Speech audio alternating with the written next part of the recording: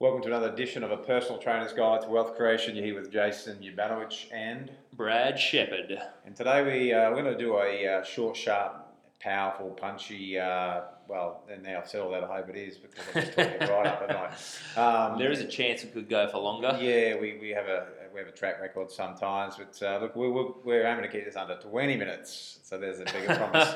There you go, he said it, he's put it out there. And I've already wasted a minute just talking about this stuff, so let's rip in. Today we want to talk about the whole thing about when you hire a team member, or you're looking at hiring.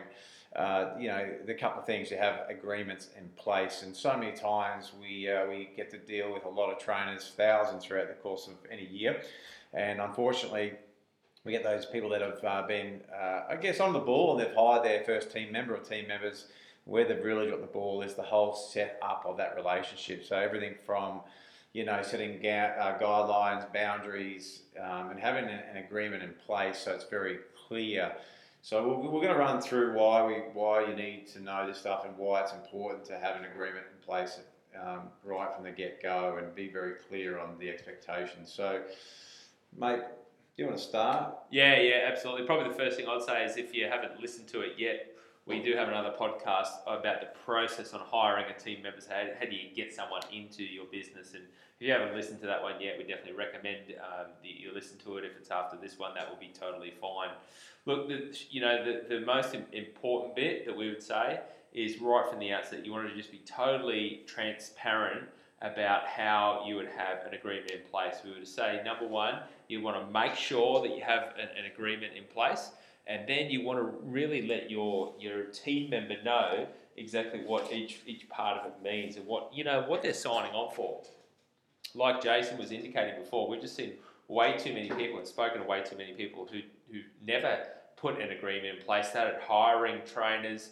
The classic scenario, that trainer eventually decides this place is not for them. They leave, they take a bunch of clients with them.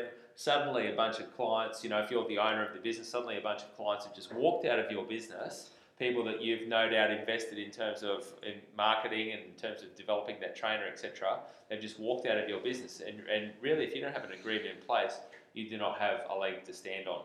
Yeah, no, one of the things, in this session, you teach it in the 2-day workshop, and it opens up a can of worms. So there's all these what if questions, all the trainers that are sitting in our seminars get triggered by, and it is one of those things. You've got to treat your business as a business, and too many trainers we see just go, oh look, I can't be bothered, or it's too hard, or I don't want to go to court, all the rest of it. You can avoid pretty much 99.9% of that if you do what Brad said, and that's set up correctly from the start. So getting some kind of professional advice, be it from experts like ourselves who have got the agreements already done, we know how to do it, we've done it ourselves, we've helped hundreds and hundreds of trainers to do it, and then or go seek some legal lawyer advice, which will cost you money, but it'll cost you a lot less than what it would if you have this mishap. And so, mate, just what springs to mind, and tell me if I'm jumping a step or you've got other stuff you want to cover.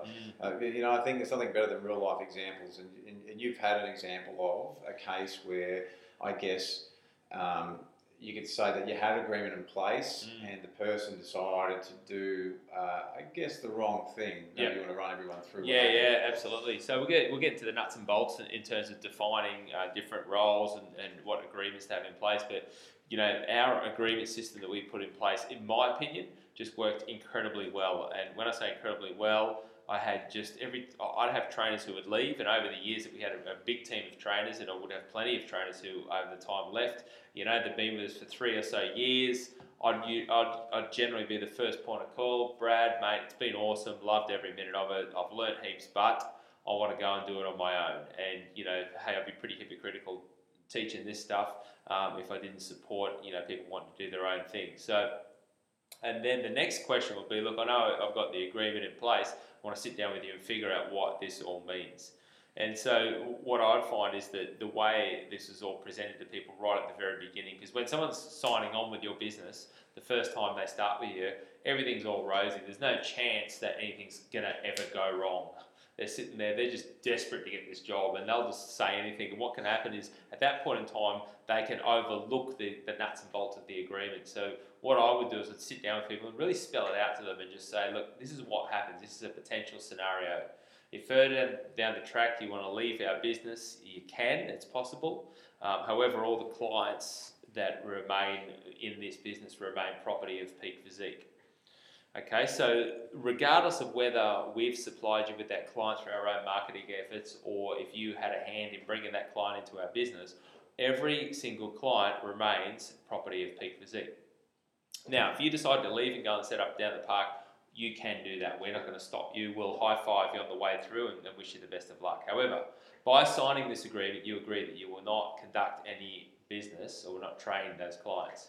Keeping in mind, regardless of if you brought them into the business or if we supplied them to you. Also, regardless of if you asked them or not. Okay, so you might not have said anything and that person might have approached you down the park, you've got your boxing gear there, they've said, hey, I train with you up at Peak, I'd love to start training with you. If you engage in business with that person, you are in breach of the agreement. That's the basics of it. The second part, and this is part of the agreement, says that you can purchase clients and every client has a value attached to them. So you do have the ability to purchase clients and those clients are valued depending upon a number of factors. Number one, how frequently they train with our business. Number two, the business margin that we would collect from each session. And number three, the length of time they've been a client with us. I said frequency before, didn't I? I think so, yeah. Okay. So to give you an example, just so I make sure I'm saying the right thing, let's say someone trained twice a week with our business and the margin that we collected was $30 per session. That's a total of $60 we would have collected for that one person per week passively into our business. And let's say they've been with us for 2 years, roughly 100 weeks, that's $60 a week times 100 weeks, which is roughly $6,000. So that was an example of the value attached to just one client. Now, add that up over 1, 2, 3, 4, 10, 15 clients, and you can see that could be a considerable amount of money. Now, another factor that plays a big part in that value, of course, is how long they've been a client with us for. So someone who's been with us for only 10 weeks is, of course, going to be valued a lot less, in this example, $600 versus someone who's been with us for 100 weeks, which is $6,000. Yeah, so to answer the question, Jace, we along the way, it's worked incredibly well. I had some trainers that left, trained no clients altogether. I had others that left and purchased some clients. It went incredibly well. I had one scenario where I had a trainer leave. I guess probably say the only bad scenario, and we'd lined up these various clients to train with other trainers, and it was over the Christmas break, and we all come back in the new year, and everyone was ready to launch, and all of a sudden, clients didn't turn up, phones stopped getting answered, all that sort of stuff, and sure enough, I find out that this person's down the park training these very clients, and of course, I was a bit, enraged, I was shocked, all the rest of it. So this person was, obviously massively in breach of the agreement. Not to mention that is that, pretty much set it up that people would continue training with us. So, we actioned the agreement. This is to show you the power of having an agreement. So we actioned the agreement. There was a bit of back and forth. I probably would not have liked to have taken it this way, but the person's in breach of the agreement. I actioned the agreement. We were about to go to court. The Friday before we were about to go to court, they white flagged it and paid the fee. And in my opinion, there's probably a lot of time, energy, and money wasted to get to that point. And what I eventually said to that person was that it would have been much easier if you just kind of sat down and spoke to us. We could have figured something out. But the most important thing is having that agreement in place. Yeah. And what we sometimes hear is that way too often people haven't put some sort of agreement in place. So I'll get a phone call from a trainer who's got some trainers on board. These are not Create PT Well students, because pretty much all of our clients that come through here know that they need to be putting these agreements in place. But it'll be words to the effect of, just had a trainer leave, they've taken 10 clients. It's well over $1,000 that's walked out the door per week, thereabouts. What can I do? My first question, have you got an agreement in place? Oh, no, I don't. Well, look, in my opinion, then, if that's the case, you don't really have a leg to stand on, Yeah. So out of all that, just to recap, because I sit here listening to her, been through it myself. So this does trigger a lot of people in the seminars, and there's all these what if questions. The part that you just got to stop and understand is, don't get so much into, but what if? The main part is that you've got a clear agreement in place, like Brad said. There's very clear boundaries, guidelines. You've run it through the person. You've run the agreement through past the trainer. They've agreed to it. They've signed off on it. They're very clear. You get them to repeat back that they understand exactly what you've just told them, and that's the important part. Like people's behaviour at the end, if they do the wrong thing, like that one example that Brad had, then that's going to have to be taken care of. If you don't have the agreement, then you don't, like Brad, you don't have a leg to stand on, and you're really doing yourself a disservice. And there's a good chance that you will lose all that money, and it's a lot of money that walks out the door. Like Brad did the breakdown of how long clients can be with you for. Do you really just want to give that money away? And it's just about being business smart, but have the agreement in place, run them through the chat. On the flip side, mate, you've got a great example of where this stuff is really positive, where you did have a trainer that was with you for 2 or 3 years and decided to leave, and because the agreement was in place, it's been addressed right up front. Got a good relation with that trainer, that he did the right thing and it worked out great for everybody. Yeah, absolutely. So I sat down with this trainer and pretty much he built himself up to one of our high level trainers. Incredibly great trainer, great individual, got the right mindset, etc. Sat down and his clients were valued at $50,000, and he's sitting there going, "Whoa, okay, I knew I had to pay some money, but I didn't think it was going to be 50 grand." And turned out that one of his clients, she was worth 20 grand because she'd been with us for so long. And he's like, "Wow, I really want to train Prue, but I don't want to pay 20 grand for her." And so we negotiated back and forth, and that's the other bit, everything's negotiable, because what we're talking about here is a business. He was purchasing himself a business. So anyway, we arrived at a figure of 25 grand, and then he went, "Well, look, that all sounds great. However, I don't have 25 grand to give you right now. Can I negotiate to pay this off over time?" Which he did, and over 12 months, he paid off that 25 grand. So what he walked into immediately was a $2,000 a week business, so he was getting paid $2,000 a week.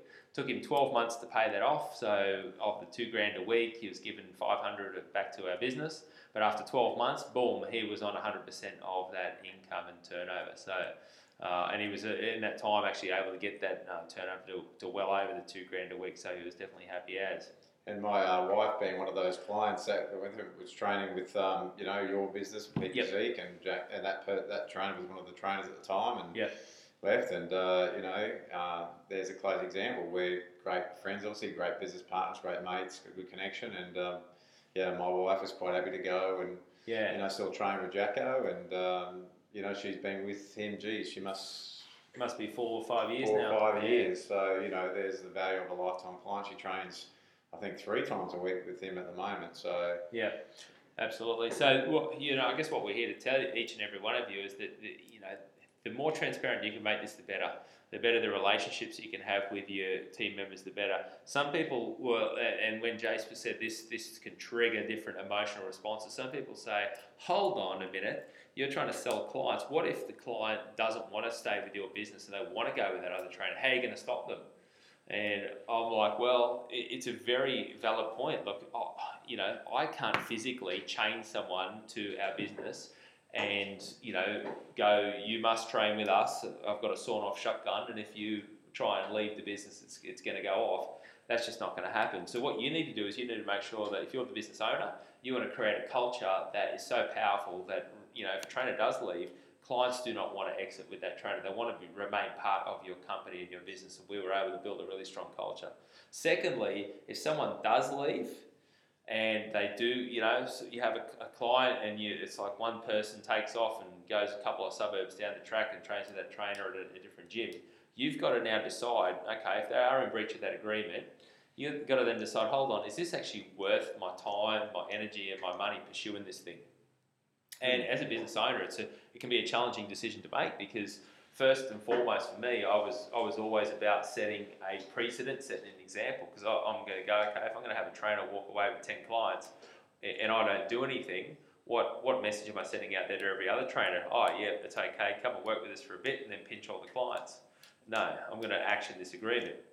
However, you've got to make a decision. If there's one person, you're going, well, could I be bothered, for want of a better word, is it really worth my time, energy and money to go and pursue that? Or maybe do I just go and put that time, energy and money in going and finding one more client? Yeah, and the other thing is not just set the example for the trainers, but yourself. You've got to remember that it's your self-esteem, your self-image, that you're also sending a message that, you're not prepared to stand up and do what's right or speak up or, put yourself first and forward. So you've got to think about that side as well. It's and then it just comes down to a lack of communication, emotional intelligence, business skills, knowledge. That's what it comes down to. So, when I see it in the workshop, I always laugh because it gets, like Brad said, gets people triggered. What if?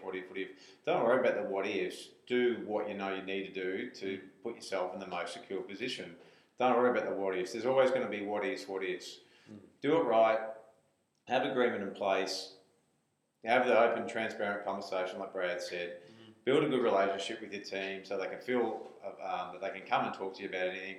And then if somebody, whatever, does the wrong thing, then you can address it. Yeah. Don't get caught up in the what ifs. That's a waste of time and energy. Just do what was good business practice. Yep. And get that part sorted. And there's definitely a gazillion what ifs, that's for sure. And so what we found from our experience is the more open and transparent you can be with your people, the better it becomes the whole way through. Yeah, this is about being a professional business owner. That's what it is. Now, one point that I really wanted to mention was all about this whole thing in terms of defining someone's role. So are they an employee? Are they a contractor? Are they on a service agreement, casual employee, any of that sort of stuff? The thing that we're here to tell you is that there is not one model that is just perfect for every single fitness business out there. So, we literally see thousands of fitness businesses around Australia and around the world, and we see all of those different models. We see contractor models, we see employee models, we see part-time employee models, casual employee models, and people on service agreements. So really what you need to do is you need to get some help and some advice, and that's definitely an area where we can step in and advise you, and then we can, if necessary, introduce you to the right people who can advise you in this area. A good place to go in Australia is the ATO website. They've got a test that you can take to define whether someone is a contractor. Look, a contractor is in many ways one of the easiest models to employ because there's a little less work to setting that up. However, what you'll probably find is that for many fitness businesses, if you go through the ATO checklist on the website, you probably find that your person, although you could be paying them as a contractor, they might be defined as an employee. And therefore you could be liable for some superannuation, for some workers' compensation, that sort of stuff. So what we say is make sure before you're setting this stuff up, you do the homework first. You make sure that you appropriately classify them. And like I said, we can definitely help you in that area. You don't want to get 2 years down the track and then get bitten on the bum by the fact that you're owing all this potential money to people. Yeah. What you'll find too is the feasibilities, once you work out the numbers, a contractor versus an employee model, you'll be making the same amount of money. So it's not like you're going to be shelling out any more. All it means is that with an employee model, that the person will, week to week get a little bit less money in their hand because as a contractor, it's their responsibility to farm away their own tax and GST. So you're really doing it for them. We've also seen models work where we've got clients who have used a full-time employee model system. We like that. We've seen casual employee model systems. So I wouldn't say there's one particular model that I think is the best. It really does boil down to your particular scenario. Yeah. And of course, you want to make sure that you have the appropriate agreement in place for the particular role and particular title you've got that person classified under. So this is back to getting the right advice. It's really about getting the right advice, getting someone to help you through this, determine your business plan, your stats and figures, what you're trying to achieve, and then the right appropriate advice. So it's like you and I, we've got financial advisor advice because even though we know that stuff to some degree, they look at it from a total perspective. They see, well, how we need to have our accounts set up, how we need to have it structured, what's our risk to debt ratio. Yep. It's just mapped out to a T. So there's not, like Brad said, there's different scenarios. So we can't talk about one particular thing as fits for everybody because you've got some people that run boot camp style group training, and then their trainers that work for them have another job and they do this on the side because they're not doing as many hours because it's not a one-on-one service. So in that case, it's an easy fix. It's a subcontract agreement because they've got another income. So it really boils down to making sure you're clear on your business model, what you're trying to achieve, and getting the right advice and making sure you have an agreement in place. Yeah, absolutely. So you probably, if you haven't heard that come through already in the last 19 or so minutes, that we definitely advise that you do get these agreements in place. You want to make sure that you really do the groundwork on it. It doesn't have to be a big, scary thing, okay? It can be quite a simple process, and really the most important bit is how well you deliver that, how transparent you are from the beginning, and keep maintaining that really strong relationship between you and your team member so that if they do decide to leave, then you are the first point of call. Yeah, and believe me, just to wrap up on this whole topic, that Brad's right, it's not a big scary thing. And I can also tell you this, is that going and not doing it and having the experience with no agreement in place is a lot more of a headache. It's emotionally a lot more draining. It can really affect you in a big way. So, that's why we're spending the time just to talk about this subject, and it's very important that you get it in place. Yeah. Well, mate, that's been 20 minutes and 27 seconds as I just said that then. So There you we're go. pretty much on top. I hope that's been great value to you. Once again, if you need any support, assistance, you want to find out how we can help you fast track your business and make sure that you get the right support and accountability, feel free to contact our office. You can go to our website, www.createptwealth.com.au. There's ways that you can get in contact with us there. You can email our office directly, and the best person to do that through is email lynn@createptwealth.com.au and make any inquiries to speak to one of our consultants or education advisors. We'd love to hear from you. All right, gang. See you for now. Bye.